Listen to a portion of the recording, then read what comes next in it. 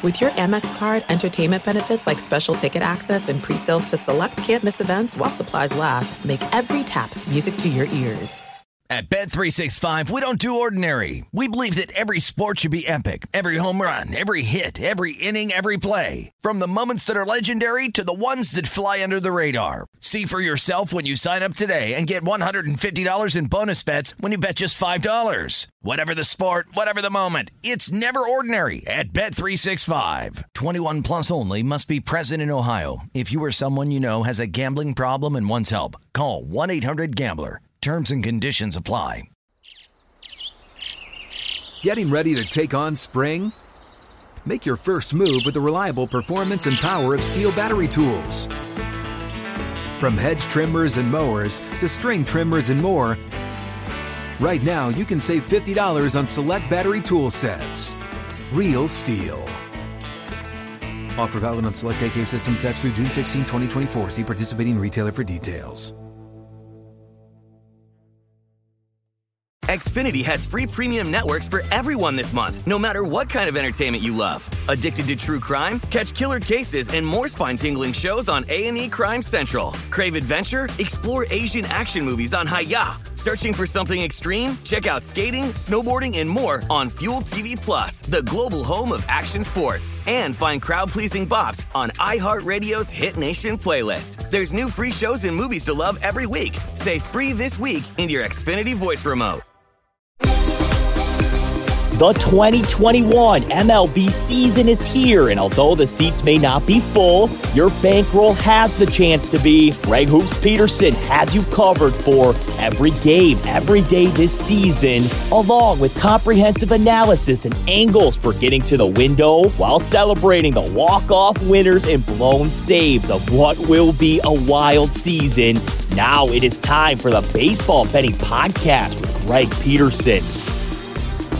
A warm and friendly hello, welcome to lovely Las Vegas for the Baseball Betting Podcast. Myself, Greg Peterson. For one, yes, I am actually back here in Las Vegas. And for two, we've got a great podcast for you guys. Joining me in the second segment, it is going to be John Jansen of Fox Sports Philadelphia, The Gambler. Does a terrific job out there. Also does some work for SiriusXM's fantasy coverage. He also does a great job with Win Daily Sports. We're going to be chatting with him in the second segment about the wildness of so many of these playoff races, obviously the National League East, but also the fact that the wild card race in the National League now wide open as the Padres. If the season ended today, they would not be making the postseason. So going to have a chat about that along with Monday's games. And then in the final segment, going to give you guys a side total on every game on the betting board for this Monday and a little something I like to call Touch 'em All. First things first, always love to be able to answer your Twitter questions on this podcast. If you've got one or two ways to be able to those in. First one is my Twitter timeline at JaronSquarty1. Keep in mind, letters EM, name does not matter, so as per usual, send these into the timeline. Other ways, find an Apple Podcast review. If you rate this podcast 5 stars, it is very much appreciated. And then from there, you're able to send into the comment section of that 5-star review whatever you'd like to hear on this podcast. Did not wind up getting in any Twitter questions today, but we had a great day of baseball on Sunday, so let's take a look back at it. Try to find some trends and try to get to know these teams a little bit better. Games from yesterday is Greg buzzing about. Here is the rowdy recap. We'll obviously be talking a little bit more about this with John Jansen of Fox Sports Philadelphia, The Gambler, but Phillies get a 7-4 win over the Padres, who, if the season ended today, they'd be out of the postseason. Craig Salmon wound up getting a 2-inning start. Did not allow a run, but then Ryan Weathers comes in, the original starter, and he gives up 3 runs over the course of 2 innings. You wind up having Miguel Diaz give up 4 runs in 3 innings, including a trio of home runs, and Reese Knar was able to give you 2 scoreless innings. For the Padres, they go 3 of 10 with men in scoring position, as a lot of their damage came off of Bailey Falter. He faltered. He gave up 3 runs in 2/3 of an inning, so the name was very appropriate. Hector Neris had to come in and get the final out in the 9th inning for the, I think it was safe, but may not have been. But with that said, with Kyle Gibson, he looked amazing in his start. Gives up 1 run over the course of 8 innings, and for the Philadelphia Phillies, a quadrant of home runs. Rhys Hoskins is back off the injured list, and he made his presence felt. 25th and 26th home runs of the season. JT Realmuto is 14th. Odubel Herrera, his 11th. Out there in the NL East, how about what the Atlanta Braves are doing? They take down the Baltimore Orioles by a count of 3-1. For the Orioles, they have lost 18 straight games, all on the run line. So if you've been fading the Orioles the last 3 weeks or so, you made yourself a lot of money, and The Atlanta Braves are hoping that Ode Soler is able to make himself some money. He gets his 18th home run season and his 11th since the beginning of the month of July. As for the Baltimore Orioles, John Means gives up that home run, gives up 3 runs over the course of 6 innings, and the guys behind him with the bats, they didn't help him out as they went 1 of 9 with men in scoring position. Dylan Tate, Tanner Scott, Ode Lopez. Yes, that Ode Lopez give you the score of slang, but for Touki Toussaint, gives up just 1 run over the course of 5 1/3 innings. AJ Minter, along with Chris Martin, both give you 2/3 of an inning scoreless. Tyler Madzik gives you an out of the bullpen, and then Luke Jackson and Will Smith get jiggy with it. They both give you a scoreless inning, and for the Atlanta Braves, they've got the second best record ever since the All-Star break. The top record belongs to the New York Yankees. They wound up getting rained out yesterday, but a team that did not wind up getting rained out, the Cleveland Indians, in the fun Williamsport game, they wind up getting the job done over the Angels by a count of 3-0. Mr. Jose Suarez did not give the start that the team was looking for, as he gives up 3 runs over the course of 4 innings for the Angels. I will say, they got some good signs of Steve Cishek along with Austin Warren. Both give you a pair of scoreless innings out of the bullpen apiece, but for the Angels, nothing doing on offense. Cal Quantrill looks amazing right now. In 6 out of his last 7 starts, he has allowed 1 run or fewer, 7 scoreless in this one. James Karinchak, Brian Shaw, they combined for a scoreless inning, and Emmanuel Clase was able to get the save as the Cleveland Indians were able to get their biggest hit in the first inning. Amed Rosario, 8th home run of the season, that comes off of Suarez. That was a 2-run shot, and the Angels could not muster anything, as they are now second worst in the American League with regards to runs per game ever since the All-Star break. A team that is the worst in the National League with regards to runs per game all year, well, they got shut out as well. The St. Louis Cardinals take it to the Pirates by a count of 3-0. For the Pirates, they muster just 4 hits in this one. As how about this start from Adam Wainwright? 8 scoreless innings, giving up 2 hits, no walks. Alex Reyes, he gets his 28th save of the season, and Paul Goldschmidt was able to go deep off of Kyle Keller, his 19th home run of the season. Wasn't a bad start from Steven Brault, not a ton of length, but gives up 1 run over the course of 4 innings. Keller gives up that home run, giving up 1 run over the course of 2 innings. You have Anthony Banda give up a run in an inning, and Nick Mears was able to give you a scoreless inning. But for the Pittsburgh Pirates, once again, not a lot doing on offense. Nothing doing on offense for the Chicago White Sox. They wind up losing to the Tampa Bay Rays 9-0. For the White Sox, held down to 7 hits in this one. They wind up stranding 8 men on base. One Reynaldo Lopez had given up 2 runs or fewer in every one of his appearances so far this year. That streak is snapped, going 4 innings, giving up 3 runs at the process. And Garrett Crochet, ever since the beginning of the month of June, has a north of 3.5 ERA. He winds up giving up 3 runs, all of which were earned over the course of 1 2/3 innings. Jose Ruiz gives you 4 outs, but he gives up 2 runs, so geez Louise there. And Ryan Burr gives up a run in an inning for the Tampa Bay Rays. They don't wind up going deep in this one, but they go 5 of 13 with men in scoring position, and Chris Archer made a start for the Tampa Bay Rays. We remember him as being the focal point of the Rays fleecing the Tampa Bay Rays. 2 scoreless innings and his pseudo open from there. Adam Conley gives you a pair of outs out of the bullpen. Chris Mazza, 4 outs out of the bullpen. Josh Fleming, 3 scoreless innings.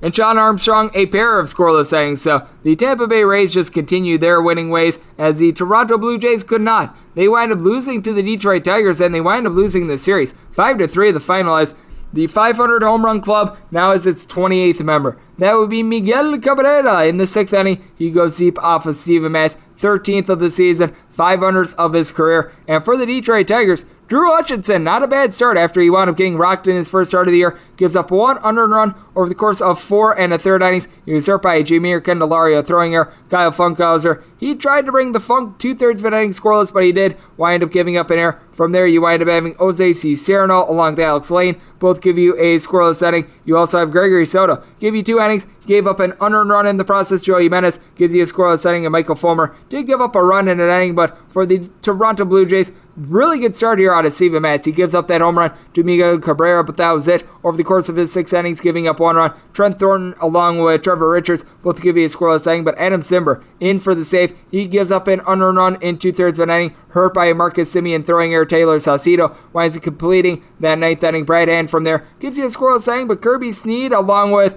Mr. Overton, Connor Overton, they combine to give up 2 runs, 1 of which were earned in extra innings. And for the Blue Jays, they go 1 of 17 with men in scoring position, stranding 14 men on base. So now they are 4.5 games clear of the Oakland A's and the Boston Red Sox for that final wild card spot. So they are falling back a little bit, and they're behind the Seattle Mariners of all teams. And For the Seattle Mariners, they just keep hanging around and hanging around. 6-3, the final in 11. This was set up by the fact that the bases were loaded as Paul Sewald wound up taking the mound, and he held them scoreless in the 10th inning. Tyler Anderson, not a bad start here. Gives up 2 runs over the course of 5 1/3 innings. He did allow a home run in the process to Yordan Alvarez, 25th home run season. Then the Seattle Mariners bullpen went to work. Josh Smith, pair of outs out of the bullpen. Anthony Machevich, Drew's second rider, combined for 3 scoreless innings. Sewald, he gives you a scoreless inning. Keenan Middleton, he gives up a run in a third of an inning, but you don't mess with the Yohan Ramirez. Gets his first career save as he's able to get the final 2 outs. Pair of home runs here for the Seattle Mariners as well. The one that broke this game open,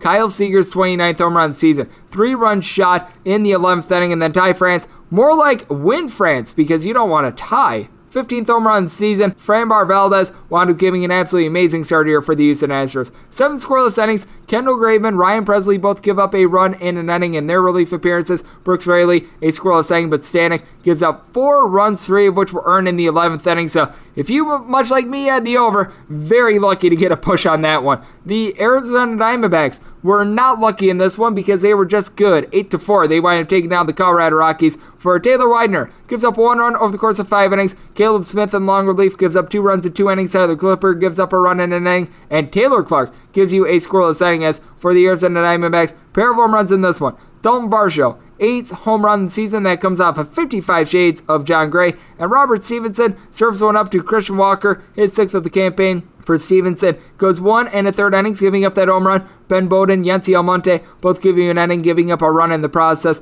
Lucas Gilbreth was able to give you an out of the bullpen without giving up anything. But for Mr. John Gray, he winds up giving up 5 runs in 5 1/3 innings. And for the Colorado Rockies, 2 of 7 with men in scoring position. So the Rockies, who have the 3rd best win percentage in the league at home so far this year, they wind up taking an L. The team with the best home win percentage this season, that would be the San Francisco Giants. They went on the road and got it done against the Oakland A's. 2-1 the final. How about the late game heroics from the Giants again? Another pinch hit home run lifted them to victory. Donovan Solano in the 8th inning off of A.J. Puck, his 6th home run season. Logan Webb has now won 12 straight starts with allowing 2 runs or fewer. The team is 11-1 in those starts, giving up 1 run over the course of 6 innings. Dominic Leon, Tyler Rogers, Jake McGee, they all give you a scoreless inning. And for the Oakland A's, you had Frankie Montas give you 7 scoreless innings, but Puck gives up that home run, 2 runs in total over the course of an inning. That wound up being the difference maker as Sergio Romo, he was able to also give you a scoreless inning. And of note, Starling Marte of the Marte Parte, a pair of stolen bases in this one, his 38th and 39th of the season. He now leads the league. The LA Dodgers entered into Sunday with the 2nd best home win percentage in all of baseball, but they wind up dropping a home game to the New York Mets, 7-2 the final. The Dodgers had won 9 straight games, 6 of those being by 1 run, but for the Mets, they were able to get a nice home run out of J.D. Davis to lift them to victory, his 5th of the season. That comes off of Phil Bickford, who wound up giving up 2 runs in an inning. Neftali Feliz came in and gave the team a scoreless inning, and Shane Green ups his ERA to a 9.35. He got 1 out, gave up 2 runs. Victor Gonzalez had to complete the 9th inning, but Bersuter Gradwell gives you 2 scoreless innings. And David Price, he gives up 3 runs over the course of 4 innings, and the Dodgers are now 4-6 in its 10 starts. For the Dodgers, not a lot doing on offense. Cody Bellinger was able to drive in a pair, but the Mets were able to get a very good start out of Marcus Stroman, who gives up 2 runs over the course of 6 innings. Jurisic Familia, Trevor May, Edwin Diaz, they all give you a scoreless inning. So now the Mets are, I believe, 6-14 in their last 20 games. So things not necessarily looking great for them, but they have gotten through now the toughest part of their schedule. The Cubs' schedule is just tough every single game because this team stinks. And if you took the New York Post play today of the Kansas City Royals on the money line, this one never in doubt. 9-1, the Royals get the job done. No home runs, but they just had the Cubs in danger all day long, going 5 of 18 with men in scoring position. And for Carlos Hernandez, another great start, giving up 1 run over the course of 7 innings. Royals, by the way, 5-1 in his last 6 starts. Joel Payampas, Wade Davis, they both give you a scoreless inning. And for the Chicago Cubs, they go 1 of 6 with men in scoring position. Alec Mills got destroyed, giving up 11 total hits, 7 runs, 6 of which were earned over the course of 4 innings. From there, Ryan Messenger, along with Adrian Sampson, Rex Brothers, Michael Rucker, I'll give you a scoreless inning, and Rowan Wick winds up giving up 2 runs over the course of an inning. But for the Chicago Cubs, they are now 10-38 in their last 48 games. So that has not necessarily been too stellar for them. Not as stellar as it's been going for the Cincinnati Reds, who now have control of that second wildcard spot thanks to winning against the Miami Marlins 3-1 on Sunday. For the Marlins, not a lot doing on offense. They got 3 total hits, and it squanders a pretty good start from Sandy Alcantara. He punched out 11, gave up 2 solo home runs over the course of 7 innings, going deep for the Cincinnati Reds. How about Taylor Naquin off of both he and Anthony Bass, taking in hook, line, and sinker. 17th and 18th home runs of the season. Mike Bousakis gets his 5th home run of the season, and for Bass, gives up that solo home run over the course of an inning, but the Reds were able to get a very good start out of one Vladimir Gutierrez, giving up 1 run over the course of 7 innings. Lucas Sims, Michael Lorenza, they come in for cleanup, both giving you a scoreless inning. The Milwaukee Brewers were able to get a relatively solid start in their 7-3 win over the Washington Nationals. Sean Nolan got his first start, I believe, ever, giving up a home run, 3 runs in total over the course of 4 innings, going deep for the Milwaukee Brewers. Colton Wong with a leadoff home run, 10th home run of the season, and then Lorenzo Cain later on in the game, he would be able to get his 5th home run of the season. That winds up coming off of Mr. Jeffrey Rodriguez, as he winds up giving up 2 runs in an inning. Gabe Klobatis winds up giving up 2 runs, one of which was earned in his inning. Ryan Harper, Austin both gave you a scoreless inning, but for the Milwaukee Brewers, relatively solid stuff here from Adrian Hauser. His first start in quite a while, as he was on the injured list for a brief time. Gives up 1 unearned run, only gave the team 3 1/3 innings, but he was able to ease his way back from there. Hunter Strickland gives you 2 outs out of the bullpen. You wind up having 2 scoreless innings out of Aaron Ashby, who might wind up playing a little bit of a role for this team come the postseason. Holby Milner, he winds up giving up 2 runs in 1 2/3 innings, but Brad Boxberger scoreless inning, and Josh Hader was able to blow out the fire, got the final of the game, and his 26th save of the season, and the Brewers overcome going 1 of 12 with men in scoring position, so it could have actually been significantly worse for the Washington Nationals, who I believe are now 4-16 in their last 20 games, and you don't want to be 4-16 on your bets, so you want to be paying attention to everything that is happening in Major League Baseball right now. And if you're just taking a look at how things have been going the last 30 days in baseball, unders have been doing very well for you. You've got an under rate of right around 51.8%, 199 unders, 185 overs over the last 30 days, and underdogs in that time span, they haven't been doing great. Favorites are hitting at a 62.8% clip, 253 and 150 in that time span. Home teams hitting right around 53.8% of the time, 218 and 187. If you're looking at the last 7 days, so we're going to shorten this down a little bit. Home teams 57 and 37, hitting at a 60.5% clip. Favorites relatively equal to the last 30 days. 59 and 35, that's 62.8% in this time span. Unders, 50 of them. Overs, 36. So we've seen about 58% of games go under over the last 7 days. If you're looking for this season, unders have a lead of overs at 887 and 885. Yeah, bookmakers know what they're doing with regards to these totals. Favorites, they've been doing quite well this year. 1,099 and 742. That is a 59.7% win rate. And home teams winning 55% of the time. 1,021 and 836. So that's what we're all seeing in Major League Baseball right now. And that's what we saw from Major League Baseball on Sunday. Now let's turn the page forward to Monday and take a look at some of these wild playoff races with John Jansen of Fox Sports Philadelphia, the Gambler, hosts the show The Line Change. You're able to catch that from 8 to 11 p.m. Eastern, Monday through Friday, 5 to 8 p.m. Pacific. He's going to join me next to discuss all that and Monday's games right here on the Baseball Betting Podcast with myself, Greg Peterson. Greg is calling in a pinch hitter from the Overtime Network hotline. And we're back here in lovely Las Vegas for the Baseball Betting Podcast. Myself, Greg Peterson. Got a great guest for you today, as John Jansen does a terrific job over there with Fox Sports Philadelphia, the Gambler. His main show is The Line Change, as from 8 to 11 p.m. Eastern, 5 to 8 p.m. Pacific. And if you're looking for John on Twitter, you're able to follow him at JJansen34.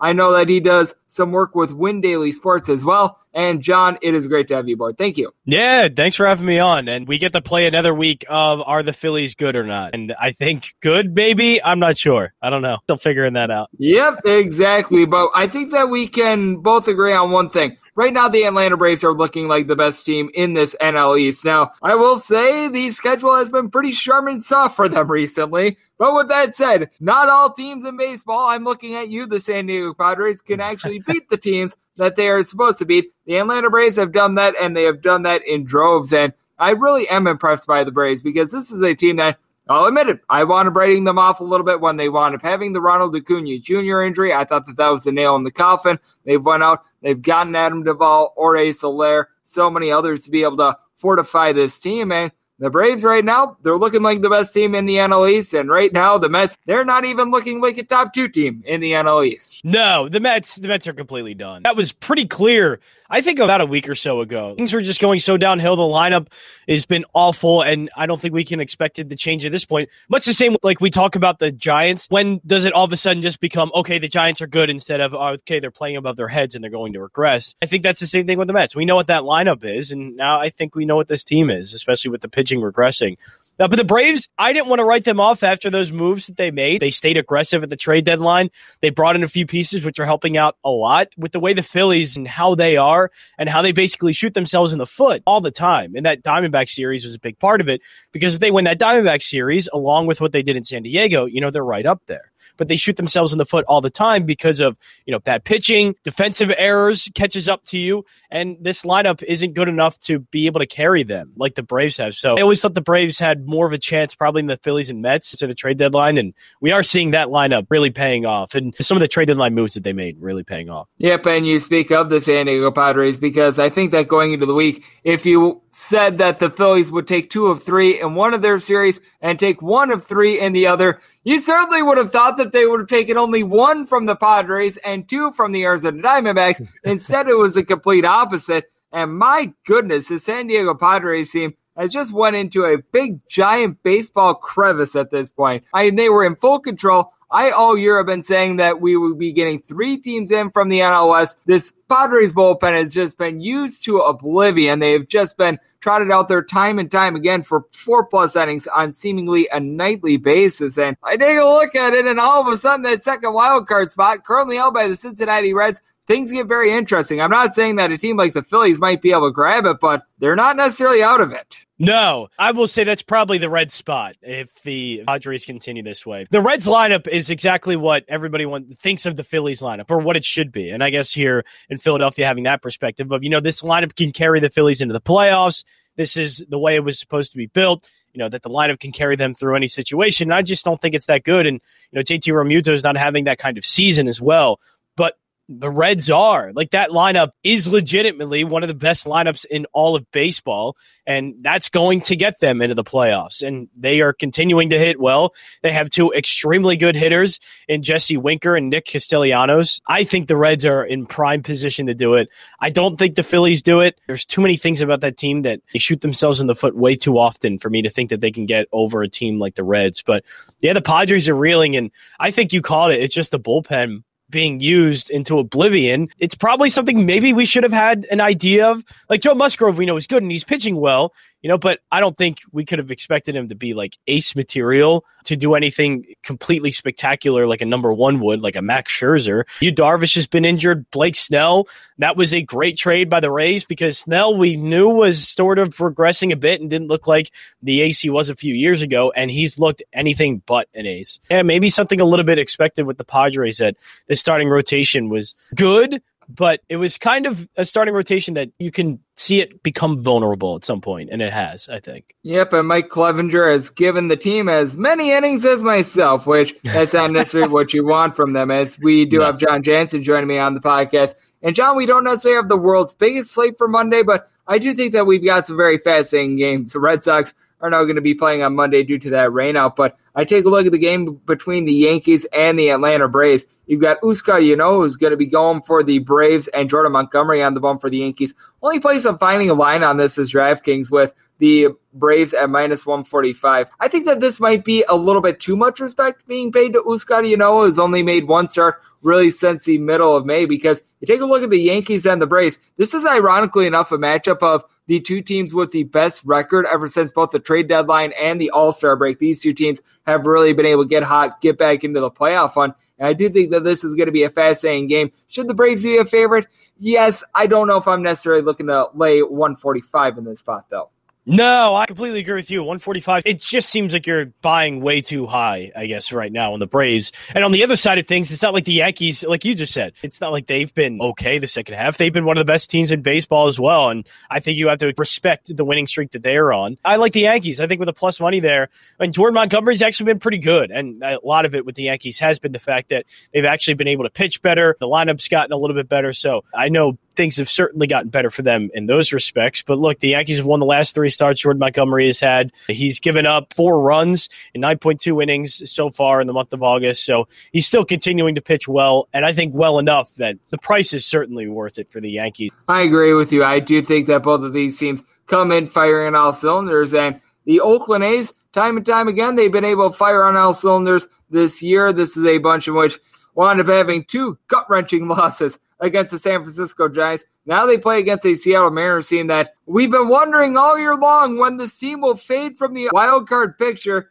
They have yet to. They're only 3 games out of it, as the Red Sox and the A's are currently tied for that second wild card spot. And hey, they've got a chance to be able to make up some ground here against the Oakland A's. Right now, we've got Marco Gonzalez and company for the Seattle Mariners, about a plus 110, seeing as high as a plus 113 underdog against the Oakland A's, who trot out there. Guy I have no faith in, Paul Blackburn. I'm going to be taking a look at the Seattle Mariners in this spot. Marco Gonzalez silently has been really good for the Seattle Mariners recently. Meanwhile, I take a look at Mr. Blackburn. Ever since the beginning of the 2018 season, he's made, I believe, 9 starts and 12 total appearances. He's got north of an 8 ERA, and that's something that I just don't want to be messing with in this spot.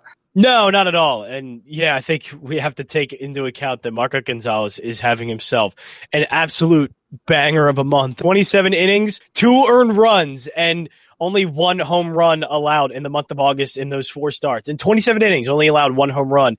In the month before, he allowed 7 home runs in 19.2 innings. So Marco Gonzalez is just on an absolute tear right now. The Athletics, they have burned me a little bit too much lately. I'm with you. I'm going the Seattle Mariners way here. I think Marco Gonzalez is the perfect pitcher on the mound. I may stick with the first 5 because the Athletics are a pesky team that their bullpen's so strong, and I don't trust the Mariners too much, even though they are playing well. This might be a little bit of a first 5, but yeah, I think I might be leaning the Mariners side here as well. Yeah, this is going to be my New York Post play of the day, as I just do not want to be taking a shot on Mr. Blackburn, especially for an Oakland A's team that they just wound up having their hearts ripped out of them twice by the San Francisco Giants over the past 72 hours, as we do have John Jansen joining me on the podcast. And John, we've got a couple of lopsided lines, but we've got the league leader in wins in Kyle Hendricks going for the Chicago Cubs against Antonio Senzatella of the Colorado Rockies. And right now, league leader in wins, only about a minus 130 favorite against the Colorado Rockies. If this were a game in Coors Field, I'd be all over the Rockies. This game, unfortunately, is not in Coors Field, which means I just don't think that we're going to be able to get a very good effort out of the Rockies. I will say, over the last month or so, they have looked a little bit better on the road, but it just seems like the Cubs can win nothing other than Kyle Hendricks' starts at this point, ever since they wound up trading away everything. I don't know how, and I don't know why, but this is just a spot in which I'm going to be probably taking a look at the Cubs here, even though they have been really scuffling ever since the All-Star break. Yeah, it's a really simple, I guess, way to look at it too. Just the fact that Kyle Hendricks is 14-5, the most wins in baseball. So you take a look at the Cubs, the record's not impressive. They're a bad team, but they win. Kyle Hendricks starts, and the context as well of the Rockies at home. Easy to fade 14-45 on the road. It's so easy to bet on that for the Rockies to lose on the road again, and especially at such a short price line. I will take that. It's the perfect spot to do it because in the situation, yes, the Cubs and Rockies are both really bad teams in baseball, but just in the situation that both teams are in with Kyle Hendricks on the mound for the Cubs and the Rockies losing all these road games, it's just kind of a perfect little formula. And it's easy enough to look at okay, yeah, I can see the path here to the Cubs winning. And these are usually the games that they do win. And we've got 2 very lopsided lines, with the Rangers being right around a plus 280 underdog against the Boston Red Sox. The Houston Astros are laying about minus 225-ish against the Kansas City Royals, and that leaves the other game with Humberto Mejia getting the start for the Arizona Diamondbacks, and Will Crowe going for the Pittsburgh Pirates. A good old classic toilet bowl matchup in which, unfortunately, one team has to come out with the W. I don't know about you, but I don't think that I'm going to be taking a shot at minus 105 on Mr. Mejia, which is what we're finding right now at DraftKings. I don't know if I want to go anywhere near at all a Pirates and Diamondback series. Like Rockies, Cubs, it's getting borderline. Okay, that's not good, but you can find something again with those 2 teams, and especially with the Cubs and Kyle Hendricks.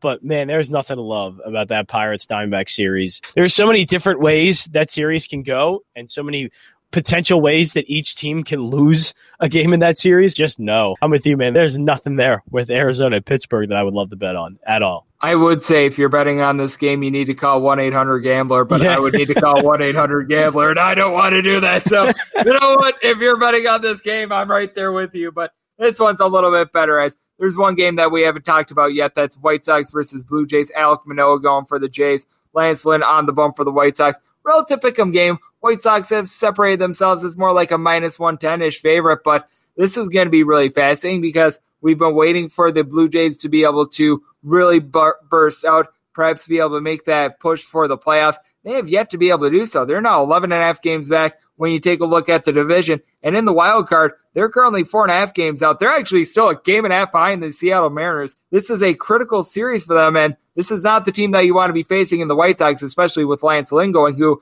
I would argue right now should be the leader in the clubhouse for the American League Cy Young. That's what gets really interesting here, because Lance Lynn is 10-3, and the Chicago White Sox have won, the last 5 starts that he has pitched. And even if you date back all the way to July, they've only lost 1 of his 8 starts. So obviously, Lance Lynn is an incredible pitcher, and the White Sox are a great team.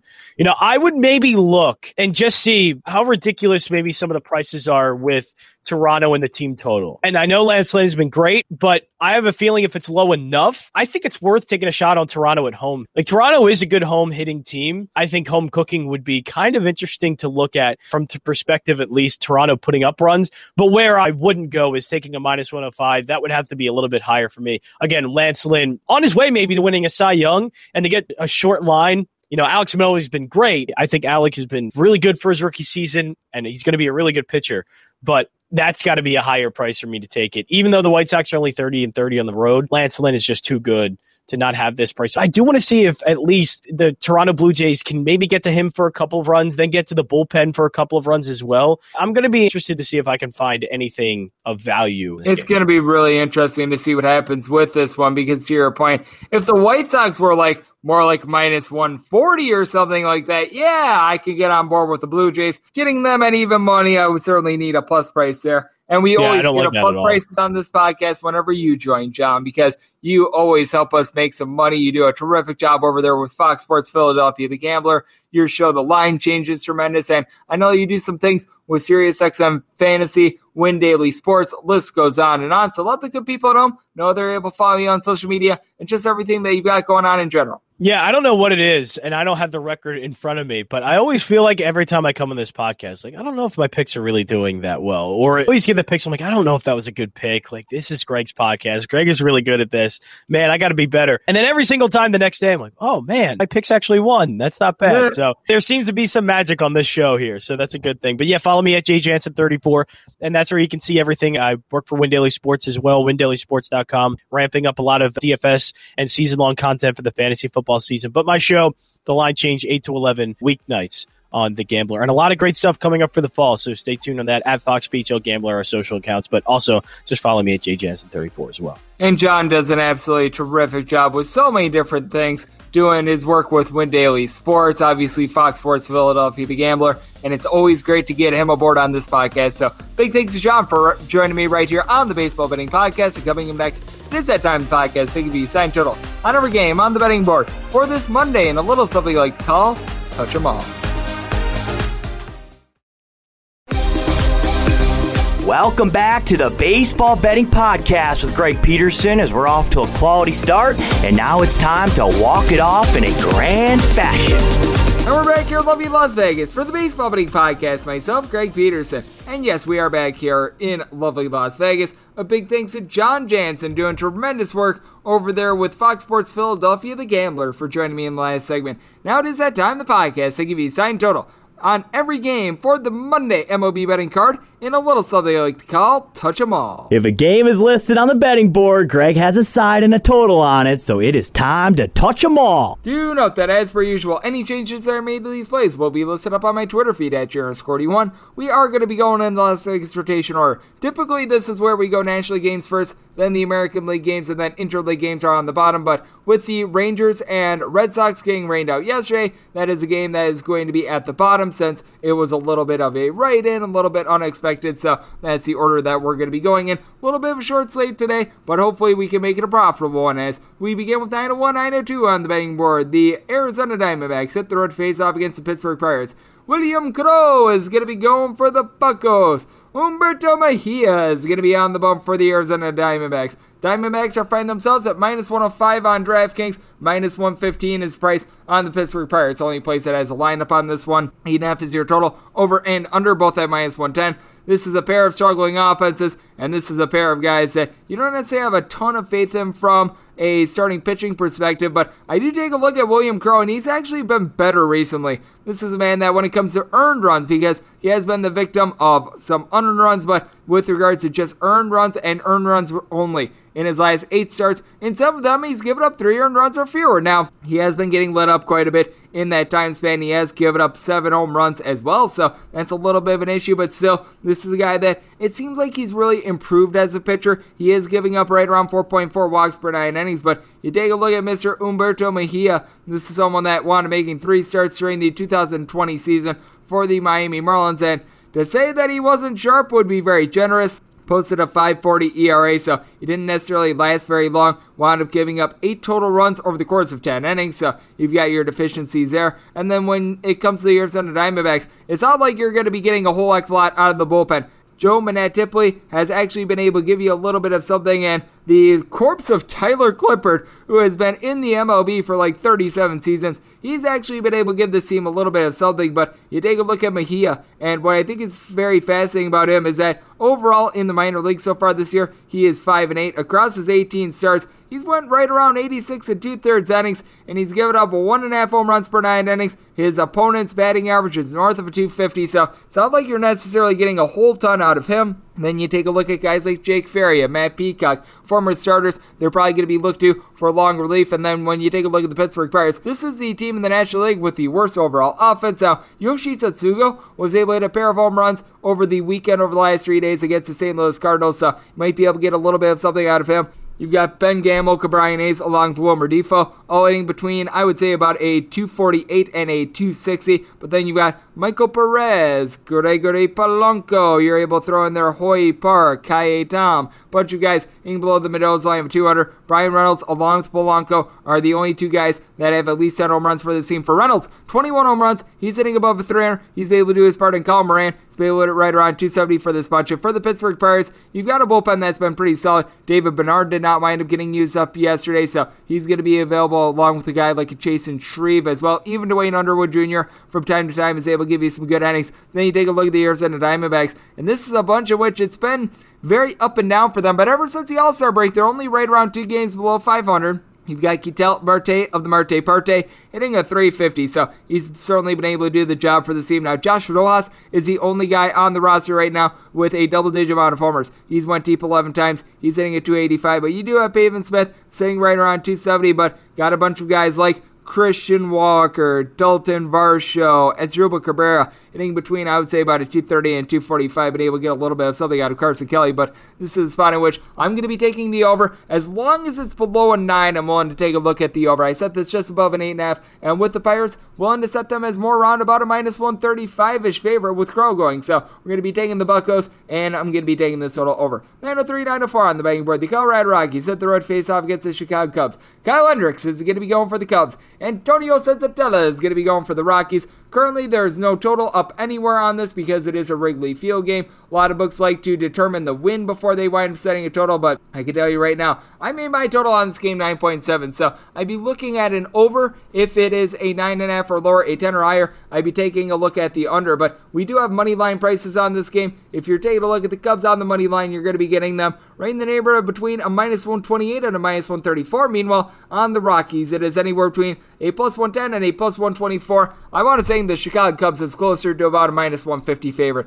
Kyle Hendricks actually leads the league with regards to total wins. How or why, I have absolutely no idea, but the team has just been able to get W's for him whenever he's taken the mound, and it's not like he's necessarily been dominant. Throughout his career, Kyle Hendricks has always been significantly better at Wrigley Field than he has been on the road. It's been the reverse so far this year. An 8-1 record with a 3 ERA on the road, 6-4 with a 5.17 at home, and at home he's given up 16 home runs over the course of 69 and 2/3 innings, 9 over the course of 75 innings on the road, and opponents are hitting a 296 off of him at Wrigley Field. Meanwhile, you take a look at the Colorado Rockies, and this bunch has the worst batting average on the road of any team so far this year, and they've got the best home batting average as well, so they have been just so demonstratively different when they've been at Coors versus away from Coors, as this is a team that on the road has a collective 210 batting average. You've been able to get a little bit of something out of Charlie Blackmon. He's hit a 287 on the road, but out of all of his home runs, all but one of them at Coors Field. You take a look at a guy like a CJ Cron. He has been able to do a solid job of being able to give you a home run so far this year with 21, but 17 of them have come at Coors Field. Trevor Story on the road, his batting average sinks to about a 200. It's more like a 300 at home, so you've got a lot of that going on with the Rockies. This is a bullpen that is a hot mess to say the least. Yancy Almonte is right around a 9-ish ERA. Ulysses Chacin and Carlos Estevez have sadly been two of the better pieces for this team along Daniel Bard, so that tells you where they're at right now. Meanwhile, you take a look at the Chicago Cubs, and they sold away all their bullpen pieces. You've got Cody Hoyer, who's trying to give you a couple innings. His ERA is right around a 4.35 so far this year. Michael Rucker has just been getting destroyed on a night-in and night-out basis. Manuel Rodriguez is someone that I don't necessarily have a ton of faith in, though in a limited sample size hasn't necessarily been too bad, but I do take a look at this spot. I do think that Kyle Hendricks is going to be able to turn a good start against a guy in Antonio Senzatella that he certainly has had his deficiencies when he's been on the road. Overall this year, Ryan deserves a bit better than a 2-9 record, but you take a look at him at home, 3.89 ERA, on the road 5.80 ERA. He has very similar splits to this throughout his career, and in 8 road starts, he is 0-6, has given up 5 home runs in 40 and a third inning, so it's not like he's been lit up with that regard, but he's just giving up a lot of contact in general. Opponents are hitting a 335 off of him away from Coors Field, so this is a spot in which I'm going to lay more like a minus 150 with the Cubs, so I'm going to be taking them on the money line, and like I said,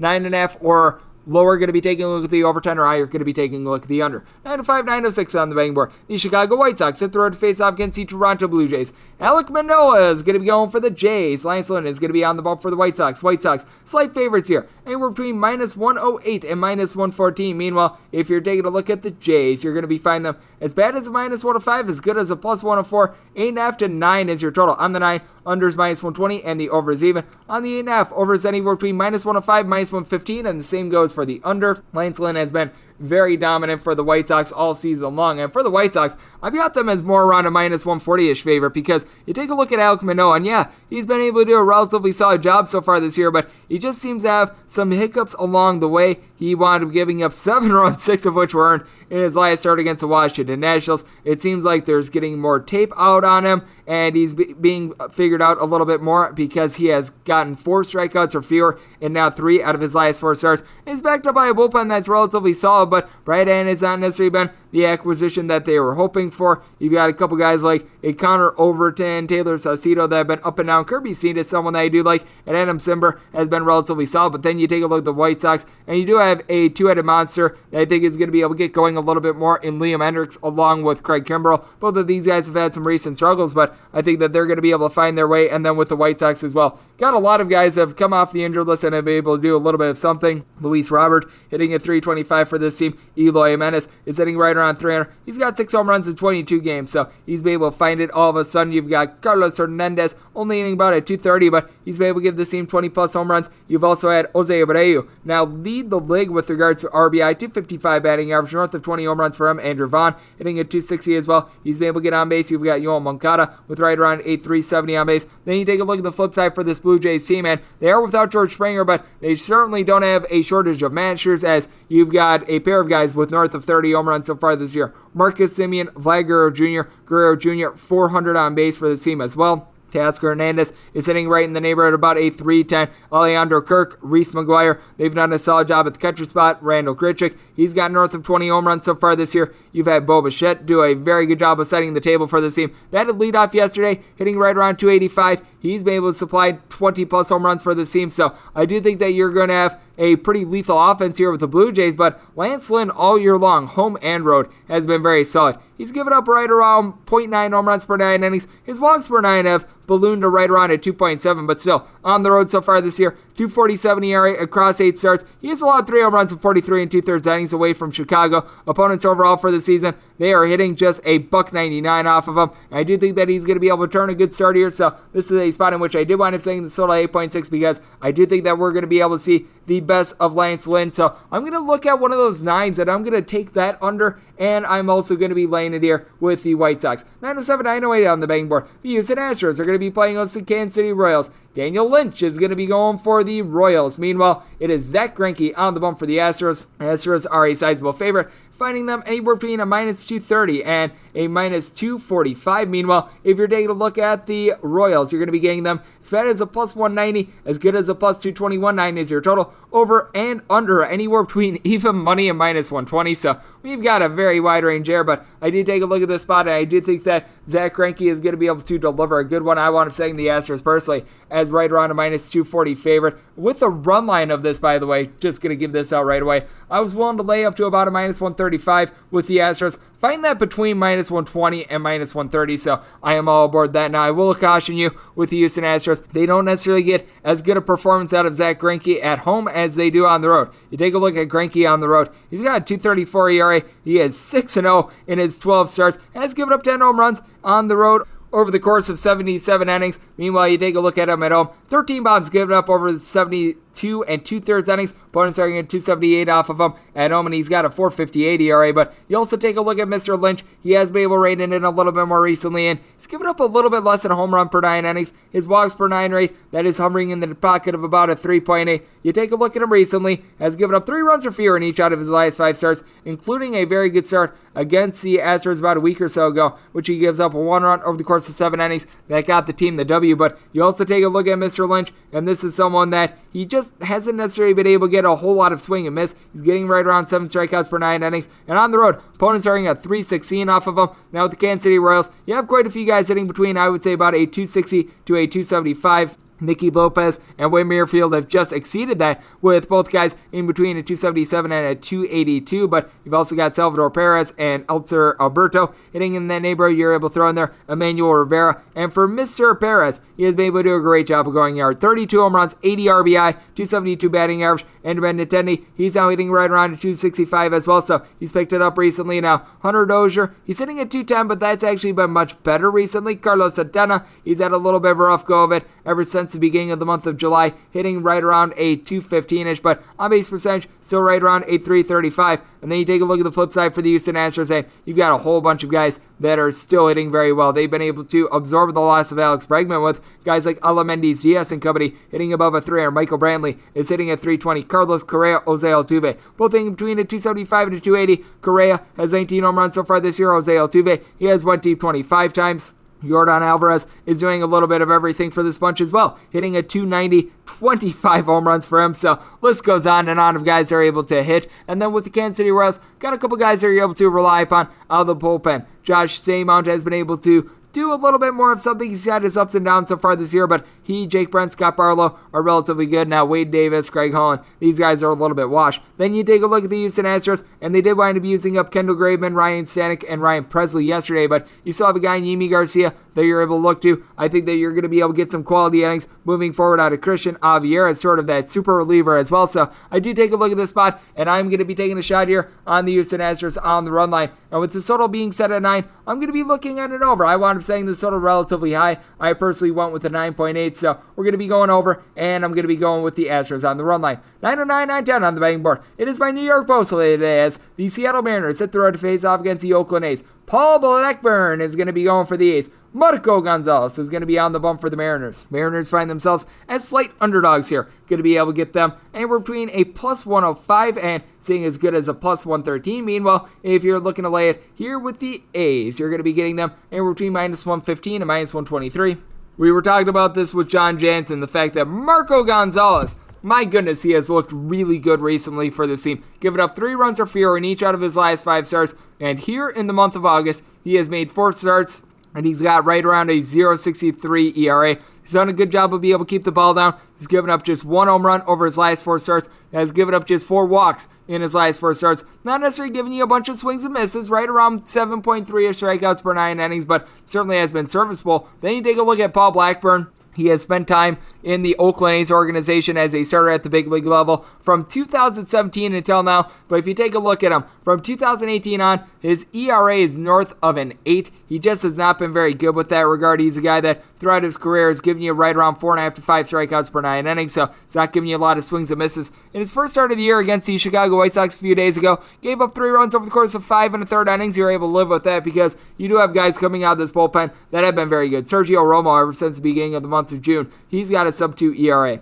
He winds up getting used up yesterday, but with that means that you still have Andrew Chafin who's able to come out of the bullpen today. It also means that you're going to have Jake Diekman available. You do like what you're seeing out of Lou Trevino as well. But then on the flip side, for the Seattle Mariners, they've been able to get some good innings out of someone like a Paul Sewald. I know that he's been a little bit banged up recently, but he's been able to do a good job. I take a look at what you've also been able to get out of a guy in Casey Sadler, and it's been impressive. He's not going to be available. He's not on the injured list, but Drew Steckenrider, Eric Swanson, they are not on the injured list, and they've been very good for the team as well. Matt Andriese is someone that they're going to kick the tires on, try to get a little bit of long relief out of. Now with the Seattle Mariners, batting average is not good for the team. They're at the bottom of the American League with that regard, but Ty France hitting a .292 for this bunch is good. Mitch Haniger along with Kyle Seager, both giving you between 27 and now 29 home runs for Kyle Seager, so these guys have been impressive. Now, with Seager, you're able to throw in there Lewis Torrance, Tom Murphy, Jake Fraley, Jake Bowers, Cal Raleigh, Dylan Moore, Jared Kelnick. All these guys are hitting a .218 or lower, so that certainly has been an issue. But Abraham Toro, ever since coming over from the Houston Astros, hitting north of a .280. You've got J.P. Crawford hitting right around .270 as well. Then you take a look at the Oakland A's, and they've had some trials and tribulations, but you have been able to get a lot of something out of some of the trade deadline acquisitions. Starling Marte of the Marte Parte with a 37 stolen bases. That is tied for the league lead. He's hitting north of a .320. You've had Josh Harrison be able to hit right around .290 for this bunch. And you take a look at Marte along with Harrison, Mark Canha, throw in there Matt Olson and Tony Kemp as well. All these guys have at least a .365 on base. Now you need to get a little bit more of something out of guys like Elvis Andrews, Sean Murphy, Chad Pinder from a batting average perspective, but this is a team that all of a sudden Matt Chapman has been able to step up for 5 home runs over the last 10 days for him. And then you take a look at the power in general on this team. You've got a lot of guys having between 12 and 16 home runs for the team. Seth Brown, Mark Canha, Jed Lowry, Sean Murphy, and the now out due to PEDs, Ramon Laureano. So you've got a lot of that going on, but I just don't have a lot of faith here in Paul Blackburn because I do think that what we're seeing out of Marco Gonzalez, it is real and it is really good. So in this spot, I wound up saying the Mariners is more around a -124 favorite. I also did wind up saying this all at 9.8. I think that there's going to be no shortage of runs. So the New York Post play today is the Mariners on the money line, and I'm taking the over as well. 9-11, 9-12 on the betting board. The Atlanta Braves are going to be playing out the New York Yankees. Jordan Montgomery is going to be going for the Yankees. Eustaquio Noah is going to be going for the Atlanta Braves. Right now, the only line is at DraftKings, and while I did the interview with John Jansen, the Braves were at a -145. That is down to a -140. Yankees are at +120. 9 is your total. Under is -120, and the over is even with the Yankees. I need at least a +127 to take a shot here. At most books, you're going to find a dime line, so if you wind up having a -140 on the Atlanta Braves in a lot of spots, that would mean that the Yankees would probably be closer to a +130, so that's most likely where I'm going to be looking on this one once the lines come out in the AM. You take a look at Jordan Montgomery, and he certainly hasn't necessarily been the same pitcher on the road as he has been at home. 3.36 home ERA, 4.14 road ERA. In 12 starts on the road, has given up 7 home runs in 63 innings, but has been able to do a much better job recently on the road. His road struggles were very pronounced at the beginning of the year. You take a look at him recently, and he's out giving up 3 runs or fewer in each out of his last 4 starts on the road, so that is something that is very good for him. And then you take a look at the flip side for Eustaquio Noah. Prior to going on the injured list, this guy was very sharp, and he came off the injured list with 5 1/3 innings scoreless against the Miami Marlins, so that was a very good sign, but at the same time, keep in mind, it was against the Miami Marlins. Now, with both of these teams, they have the top 2 records ever since the All-Star break, so both of these teams have been ascending in their respective playoff races, but when you take a look at this Atlanta Braves lineup, I do have a little bit more faith in them because you do have a pair of guys in Austin Riley along Freddie Freeman. Both of these gentlemen hitting at least a .295. Both of these gentlemen at least 27 home runs. Ode Soler certainly is not a guy that is necessarily going to hit for average, but he's got 18 home runs so far this year. You take a look at when those have come. he wound up having entering into the month of July just 6 of them. So he's got 11 ever since the beginning of the month of July. Ozzie Albies, he's hitting right around 255. He's got 22 home runs. You've now got back in the fold for this team, Travis Sayre. No, he's been sort of in and out of the fold, but just having him back is big. Adam Duvall, 27 home runs. Dansby Swanson, sitting right around 267, 24 home runs for him. And for the Atlanta Braves, the bullpen has looked much better recently. They do get A.J. Minter off the injured list. Got a lot of guys like Chris Martin, Tyler Madzik, along with Luke Jackson. They got used yesterday, but they got used for fewer than 15 pitches. Edgar Santana has been able to give you some good innings as well. And for the Yankees, Aroldis Chapman is back off the injured list, but he has been shaky to say the least. Zach Britton has been as well. You've been able to have Lucas Luque actually give you some good innings. Chad Green is reliable as long as he's not pitching in the 9th inning. And then you take a look at this Yankees lineup, and you have been able to get back Anthony Rizzo. That is very big. He's got right around a 350 on base. He's able to do a good job of being able to go yard. You've got in the middle of the fold Aaron Judge along with Joey Gallo. Both of these guys have right around a 370 on base. Both of these guys 27 plus home runs. And Luke Voigt, now hitting at 265, is very solid. He wound up leading the league in home runs last year. That's certainly not going to be the case this year, but just seeing him back and looking healthy, that is good. Giancarlo Stanton along TJ LeMahieu, both hitting between a 264 and 274. And Tyler Wade upping his batting average to 275. Certainly beneficial for the team as well. Like I said, with the Yankees, I've got them as a play as long as the price is at plus 127 or greater. And with this total, I set it at 8.8. So if we are using the DraftKings line, I'm most likely going to be gravitating to some sort of a Yankees play and the under. But with this line only being available at DraftKings, check back at the Mario My Twitter feed at Aaron41, along with that total being at minus 120 on the juicy under of 9 and the over being even. So we've got a lot to sort out there once the lines become a little bit more readily available. And we're going to wrap things up with 9-13, 9-14 on the betting board. The Texas Rangers hit the road to face off against the Boston Red Sox. Nathan Eovaldi is going to be going for the Sox. Kobe Allard is going to be on the bump for the Rangers. Rangers are the biggest underdog on the betting board. You're going to be getting them anywhere between a plus 270 and a plus 282. Meanwhile, if you're looking to lay it with the Red Sox, you're going to be getting them anywhere between a minus 313 and as high as a 350. 9.5 to 10 is your total. On the 9.5, over is anywhere between minus 115 and minus 125. Under is anywhere between minus 105 and plus 105. On the 10, under is anywhere between minus 115 and minus 120. The over is anywhere between even a minus 105. I did wind up setting the total at 10.7, so certainly going to be taking a look at it over in this spot because with Kobe Allard, he has been a little bit better recently for the Texas Rangers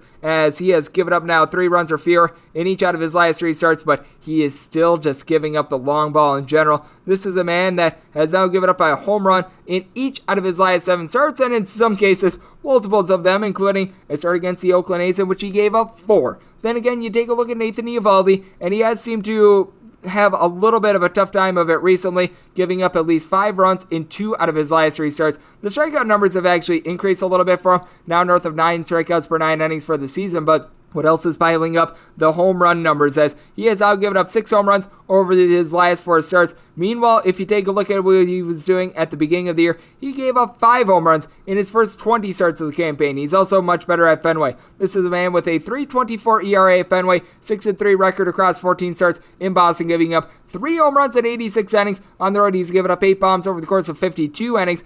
And opponents are hanging right around a 239 off of him at Fenway. Meanwhile, more like a 282 on the road, and he's got a 502 road ERA. But then you take a look at the Boston Red Sox lineup, and it certainly has been very formidable. You've got a guy in Rafael Devers in the top 3 with regards to RBI, 29 home runs. He's hitting at 280. You've had a lot out of Xander Bogaerts, north of 20 bombs. He's hitting at 300. JD Martinez has been able to go deep 23 times. He's hitting at 290. Alex Verdugo's hitting right around 8.275, and got quite a few guys hitting at approximately at 254. Christian Vasquez, Hunter Renfroe, Kike Hernandez. You've been able to get a tad bit of something out of Kyle Schwarber as well. He's hitting at 260 overall for the year. Has yet to hit a home run for the Red Sox, but you know that that's coming in for the Rangers. You've got one masher on this team. Adolis Garcia, 27 home runs now. I will say he wound up having pretty much 16 home runs in his first 2+ months out of the year, so he slowed down a little bit there, but he's starting to refine his groove as he, along with, you're able to throw in there Yoni Hernandez, Nate Lowe, and Isaiah Kiner-Falefa, only between a 247 and a 263. Then you got a lot of guys that they need to pick it up with regards to the batting average, as you've got Nick Solak, Andy Ibanez, Jose Trevino, Yoel Pozo, All guys sitting between a 222 and a 235. Brock Holt is hitting right around the Mendoza line of 200. DJ Peters is hitting a $170, and you got at a $150 a Jason Martin. But with that said, the Texas Rangers have looked a little bit better out of the bullpen recently. DeMarcus Evans, Jarrell Cotton, these guys have not necessarily been too great, but Drew Anderson in long relief hasn't necessarily been too bad. I know that they've used them for a couple of spot starts as well. Dennis Santana has his ups and downs, but Brett Martin, Spencer Pan, these guys have been solid. And then you take a look at the Boston Red Sox. Bullpen seems to be regressing a little bit over the last 30 days. Bottom 10 with regards to bullpen ERA. Martin Perez has been used out of the bullpen along with Garrett Richards. Perez has not been great. Richards has actually been relatively okay. Ansel Robles has his ups and downs. Eda Kazusato Mota is able to give you a tad bit of something. And Garrett Woodlock, he has seen a little bit of regression recently, but still a $1.72 ERA for the season despite having a .470 this month. So I did take a look at this spot. I thought that the Red Sox should be a sizable favorite, but